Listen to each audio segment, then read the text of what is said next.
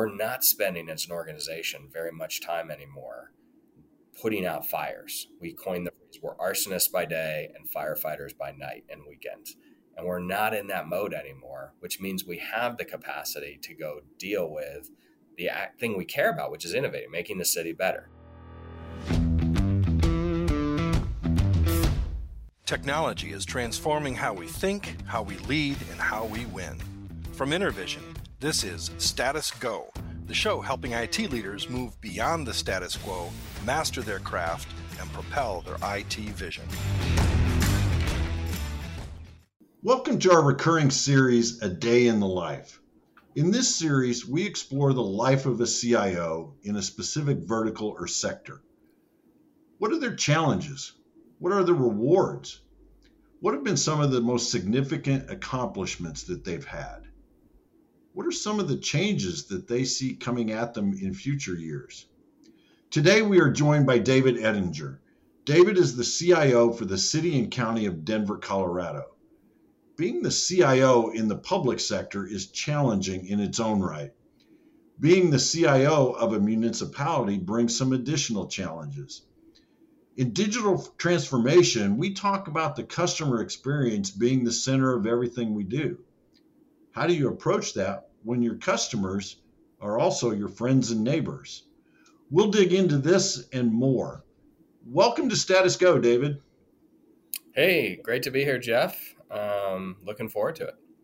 I'm looking forward to our conversation as well, David. Before we get into the day in the life, and I know that sounds a little bit like This Is Your Life, David Ettinger, like the game show from the 60s. I'd like you to take us on your journey. What led you to this CIO role for the City and County of Denver? Yeah, it's a different path than many, perhaps. You know, I'm really interested in innovation more than I am in technology. I'm interested in performance more than I'm interested in technology. So technology is one of those ways in which we get there, but to me, it's about the result. It's about the performance improvement. The journey really has been, a lot of private sector consulting experience, then private equity, but the gist of it was I got involved in running warehouses and trying to sell as many used books as I possibly could through Amazon and eBay and Abe and Libris and all these other sites using some technology that allowed us to list those books in different places simultaneously on behalf of libraries and then sell them at the competitive price. And what was interesting about that journey, which took the 10 years before I started at the city, was we would have to continually get more and more efficient and productive at what we did. But we could not keep up with the race, which was perfect competition. So everybody in that marketplace had access to real-time data about exactly what a media product, usually a book, cost. They could change that according to any algorithm as quickly as they wanted to. And we essentially, all of the competition in that space drove the price towards zero very fast. Mm-hmm. And it was a sort of dog-eat-dog, cutthroat world that ultimately pushed our boundaries in terms of innovation, but was not a place where we could create a lot of long-term value or meaningful value. It didn't have that sort of public sector fulfillment component mm-hmm. that I think draws so many of us to this space, the government sector, where we can employ all of those talents, but with a result that we actually care about. So you made the jump from logistics and warehousing to CIO of a major metropolitan area. That's an incredible journey to make that leap. So let's talk a day in the life. What makes being a CIO for a municipal government unique? Well, the action when it comes to what an IT organization gets to do in the municipal sector, the action is fantastic. It's not like and I'm not picking on them, we're not Hertz Rent-A-Car. We don't have this one single line of business and we have to just be very good at that one thing. We have 50 plus different types of business areas, everything from the traditional government solid waste collection and Department of Motor Vehicle stuff that we're all familiar with. Did my trash get picked up? When do I have to renew the plates on my car? To some really big, intractable problems around social services, making sure kids' welfare is okay, that people have food, that we're responding to emergencies, whether 911 emergencies. I mean, the list goes on and on and on. Some of those are more difficult than others, and then you get into the intractable areas around issues like housing and homelessness and things that are governed by supply and demand laws that are set, nationally or internationally, and that take years to really accommodate. There's a lot of what we need to do doesn't necessarily, we're not in control of everything we need to do. So technology just plays this incredible role in how we get that done. And to me, similar to the private sector experience I was just telling you about, it's a race because you're trying to get better, always get better at the basics, the things like solid waste, trash collection, composting, et cetera, so you can create more capacity to deal with the new problems that are coming your way. And those new problems, if we were to look at it from a purely technology perspective, those might be the increasingly dangerous threat landscape of cybersecurity and just protecting the city and all the different information systems we have to keep running to deal with a disaster like a pandemic or a tornado or whatever, but also just creating efficiencies and productivity gains so that we can do your basic government operations much more seamlessly. And I would just cite, it used to be if an example might be, it used to be if you wanted to put in a new water heater in your home, you had to come down, stand in line for an hour, meet with somebody, fill out a form, show ID, do all this stuff. And now you can do that online in a matter of minutes, and you're just reducing that transactional friction and getting things down to just what you need to do, the minimally viable government interaction, for lack of a better phrase, that you need to get the basic business done. And if that helps somebody not take an hour of PTO to do that, pay time off to go and deal with that government transaction, maybe that's an hour that they have back in their life to do something else that's more meaningful to them. I think that's a pretty interesting perspective. I mean, CIOs are used to changing hats throughout their day, right? I was CIO for Goodwill here in Central Indiana for a number of years, and we had 4 different business units. And so, you might be talking retail in one meeting, and then you go to education in another meeting. But to switch between 50 plus different hats, because yes, you're the CIO for the city of Denver, but you're really CIO for 50 plus different businesses, right? Each with their unique Right. challenges. Which one do you find that you're spending the majority of your time thinking about and working on? Not to the detriment of the others, definitely, but there's got to be some that kind of float to the top. Yeah, I think it falls into 2 buckets. One is protecting the city and county of Denver, meaning and there's a lot that goes into that. Of course, you're going to think about cybersecurity and all those efforts, but you're also thinking about how do we architect the technology in the city to be as efficient as possible? How do we use world-class tools like Salesforce and Workday and Acela so that you're getting the most bang for the minimal buck and creating that capacity to do more? So that's sort of one side of it, is how do you protect and how do you become efficient in those spaces? And then in terms of where the effort goes, you're going to think about, we literally have this prioritized formally in the city. You've got to think about your basic public safety, life safety functions first and foremost. You have to be able to respond to people who are, in need, in dire, like a life safety kind of situation. So things like 911, making sure, that the call center for 911 is operational, that the police cars and the fire trucks and all the other public safety apparatus and equipment is functional from a technology perspective. That all has to be ready to go. Then you have, your next tier of providing the basic relief services. And so, yeah, at the end of the, nothing against animals, but the animal shelter, the arts and venues, those types of folks are going to be further down the trail.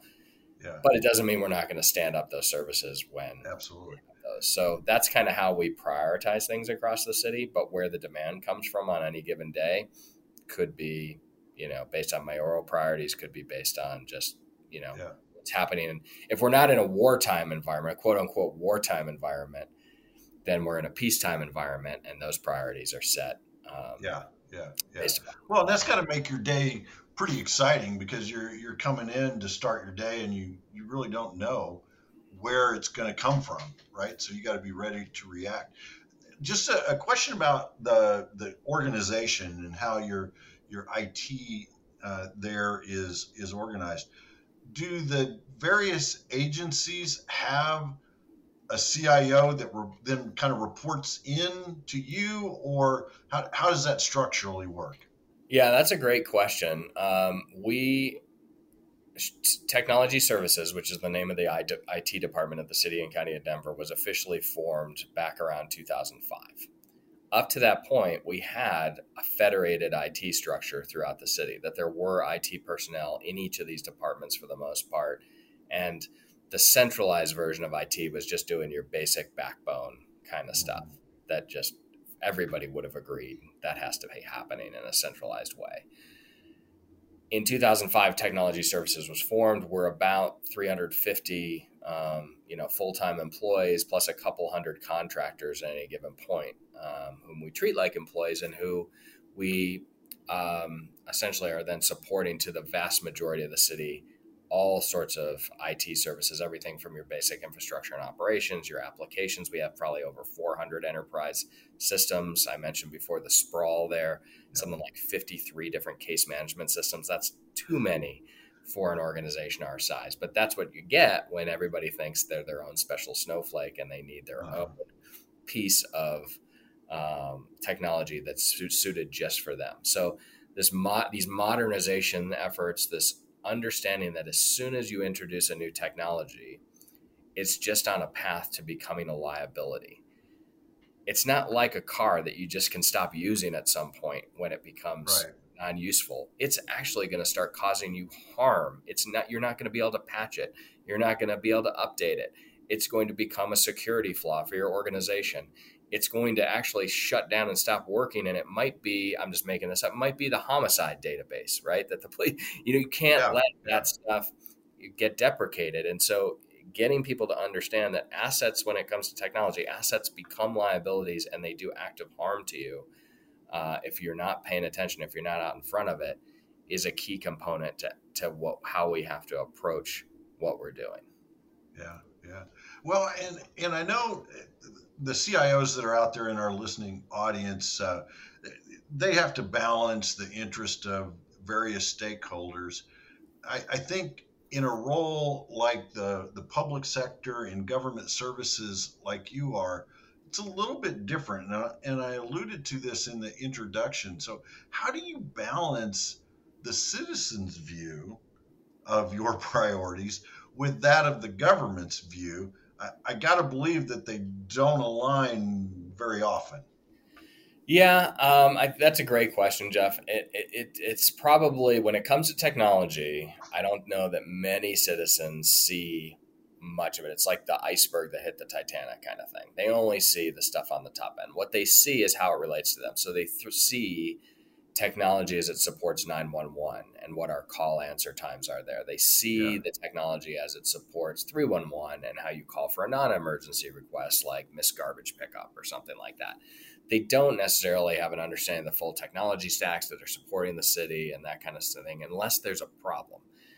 We're sort of the offensive linemen of the city. If we let the quarterback get sacked, then everybody's going to wonder about what went wrong with technology. But for the most part, reliability, security, those kinds of things, when you're doing them well, you're having a good day because nobody's paying any attention to you. Yeah. So when it comes to balancing this, so it's dangerous from a budgeting perspective generally. I think to have it's good to have those discussions, but you got to temper them with something. That's kind of like the streets of Denver. Everybody has a different view as to what those streets are for based upon what vehicle they ride. If you're a car owner, then you can't understand why all these people have scooters and bikes and you're having to share the road and all that kind of thing. Yeah. And it's kind of this way, if you only rely on, I don't know, one form of government technology, let's call it calling into 311 when you have a question, you don't understand why we have to spend all this money on 911 or putting, the latest and greatest technology in the fire vehicles or, anything else that supports the city. So your own individual citizen perspective informs what you think is important. And we're trying to balance that across the whole spectrum. And that's, I think, when you get into government, in terms like equity and public access, you oftentimes, probably more than the private sector, are stretching out the useful lives of certain technologies. I bet you we'll be the last entity, the last sector to get rid of the fax machine, because somebody out there wants to fax us a permit, and we just can't figure out how to say, no, we're not going to do it that way anymore. In the private sector, United Airlines or whoever just says, you're not getting your ticket by walking up to a counter anymore. You're going to have to go, to use the app. That's the only way to get on board our plane. But in government, you're trying to make sure that all parties, all possible parties have a way, and that can be really expensive to try to meet the needs of all those different stakeholders when it comes to technology. Well, a few minutes ago, you used the analogy of the line in football and protecting the quarterback. And I'd be remiss if I didn't say that I'm sitting here in Indianapolis and you can thank me later for Peyton Manning coming and getting you that Super Bowl. Yeah, that worked out great. We're going to repeat it with Russell Wilson. But yeah, it's a complex environment. And when your friends and neighbors are also your constituents, do they ever hit you up about, hey, I was at the BMV and the computers were down or anything like that? Does that come up for you at all? Yeah, we talk a lot about, I think less so technology, more so changes to government policy. So, for example, we're moving to a volume-based pricing approach to trash collection. So, and there's a lot of technology built into that. So people are asking, am I really going to have to pay for my garbage can now? And the answer is yes. You'll pay based upon the size you choose. And then you'll get composting and recycling thrown in for free with no extra charge. Whereas now you pay extra for composting, which is kind of backwards, right? Why would you have people pay for the thing you want them to do more of? You want them to pay, from a pure economics perspective, the thing you want them to do less of, the trash side of the equation, and reduce your landfill. So they'll ask me questions about the policy, but behind the scenes, we've had to develop a whole billing system and a trash collection system that can support that change to drive a policy, a behavioral change that we want to see. In this case, we want less going to the landfill and more going to recycling and the composting sites. That's the kind of question we might get. Now, I will get a lot. And then the other one is, I'll get questions all the time about traffic and why is the traffic the way it is and why aren't we timing the lights the right way? And I get lots of questions about the things people experience, like the DMV. And so one of the things I love to talk about is how we, through technology, brought down the wait times at the DMV. Those wait times for years were an hour and 10 minutes or more. And it was driving people crazy. There were times at the end of the month when those might get to 2 or 3 hours.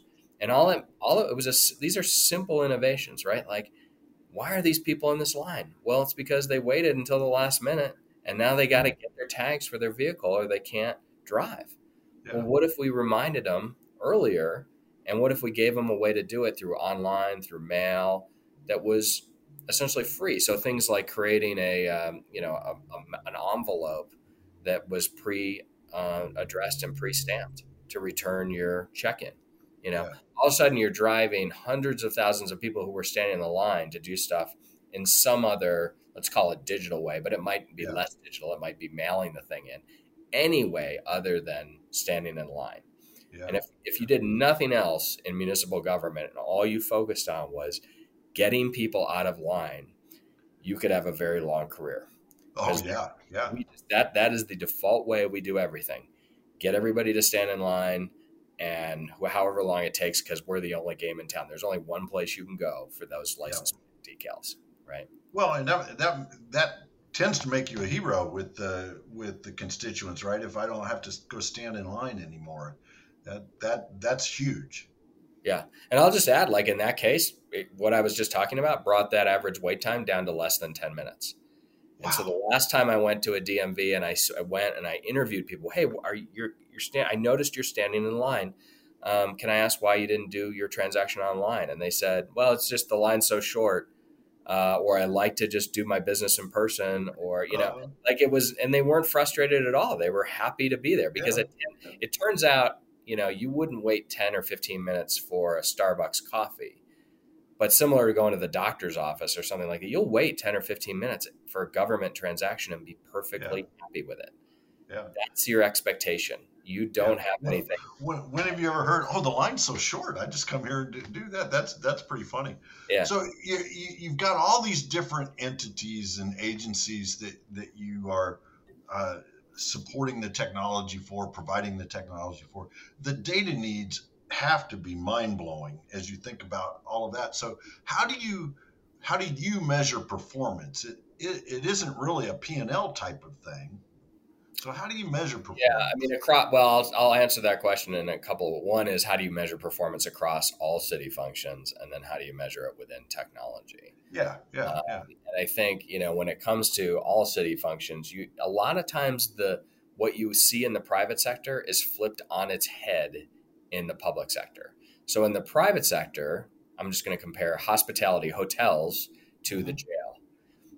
Same kind of function. You're bringing people in to stay with you for a little while, right? Yeah. But in the private sector, you want them to come in, spend as much money as they can, stay as long as you can get them to stay there. The whole idea is to fill up your hotel, and to generate a lot of activity. And in the jail, you want pretty much the exact opposite. You want to bring as few people as possible in the jail. You want to process them through as quickly as you can, as efficiently as you can.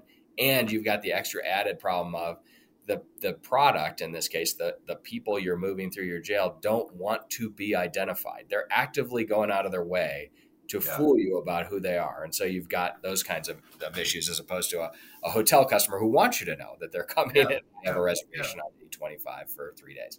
So those are, you can think of those situations all the time, just flipping them on the head from the private sector, and then trying to move away from activity like arrests to outcomes like reduced crime.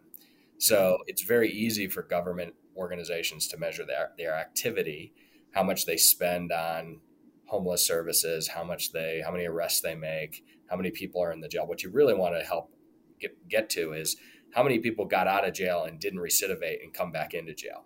Yeah. Right. So exactly. You have to get people out of measuring widgets and into measuring outcomes. And an outcome is something that a citizen might care about. When it comes to technology, some things are easier to measure than others. And probably the best thing we've been able to measure over the last few years has been major incidents. When I started as the CIO 4 years ago, we had about 3 major incidents per day. Average. So we were running around as an organization, putting out fires. And of course, there was very little capacity left to do anything innovative, to do anything that would actually improve the operation, the city performance, which is our mission statement, to improve city performance. So if you're running around dealing with that on a regular basis, 3 a day, it means every night you go home, and as soon as you get home, the major incident line is up and running, and we're trying to figure out after hours what's broken and why it's broken. And very little of it had to do with technology. It all had to do with people and process. So change management, not organizational change management, but IT change management. Like, what things are we changing in our systems today? And have we talked through what impacts those changes are going to have on our systems? Are we going to do this thing over here and it's going to break this other thing over somewhere else? Problem management and incident management, getting really good at, when there were incidents, dealing with them. And if they were repeated incidents, they become a problem. It's something we actually have to go figure out the root cause of. It's not just Xcel Energy cut the fiber and we got to wait until they repair it. It's something else. So by doing that, we got those major incidents from on average 3 a day down to about 0.5 per day. So every other day we have a major incident, and most of the time it's the kind I just described. It's just the power company cut the line, and we're just going to have to wait until they fix it. Now, there are ways we could probably address that, but the point being, we're not spending as an organization very much time anymore putting out fires. We coined the phrase, we're arsonists by day and firefighters by night and weekends. And we're not in that mode anymore, which means we have the capacity to go deal with the thing we care about, which is innovating, making the city better. The problem we now face is there's so much demand. Everybody, post-pandemic, everybody wants to improve their operations. Back to that earlier question, how do you prioritize that stuff? Right. And, I just had an example the other day of a department that had on their list of 10 things, all of a sudden their number 7 thing became their number 1 thing. And we have to have that difficult conversation about, well, what of your top 3 things that we're working on do you want us to put on the sideline so we can go take your 7th rated thing and go tackle that? Because we only have so many people to do this stuff. But if we hadn't cleaned up the major incident problem, we wouldn't have any capacity to do any of that stuff. And that's, I think, how you measure productivity, which is how much time can you spend doing the thing that matters, and how little time can you spend doing the stuff that just keeps the lights on. And you see this all over the government. I mean, the police officers are a good example. You want them to have as much time as possible for them to do actual policing work and as little time spent on administrative stuff as they can possibly do. I love that as an approach to measure, because it's really outcome based. And in talking to you, there are sometimes I wish our listeners could see the video, because as you're talking about these things, David, I can tell that you just love this. You love this work. So what is it about this work that gets you out of bed in the morning? What's your why? Yeah.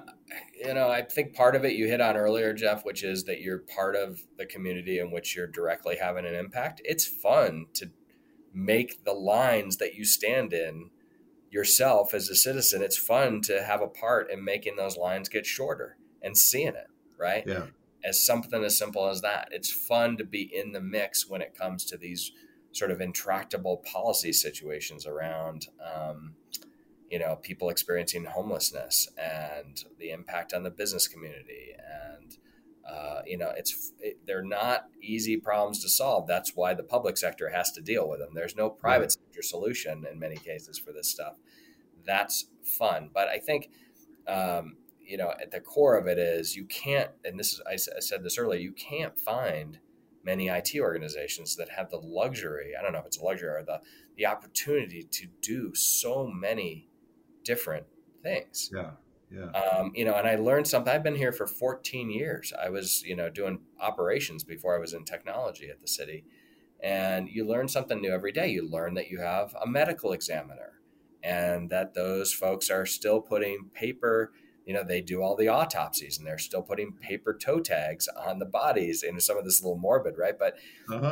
But wow, what could we do to help them? Yeah. It turned out in that situation, there's a real drive to get the families the reason for death as quickly as possible. That there's sort of grief and other mental health issues tied up with. The longer people have to wait to learn what happened, the harder it is on them. You can't proceed with the arrangements and all that kind of thing.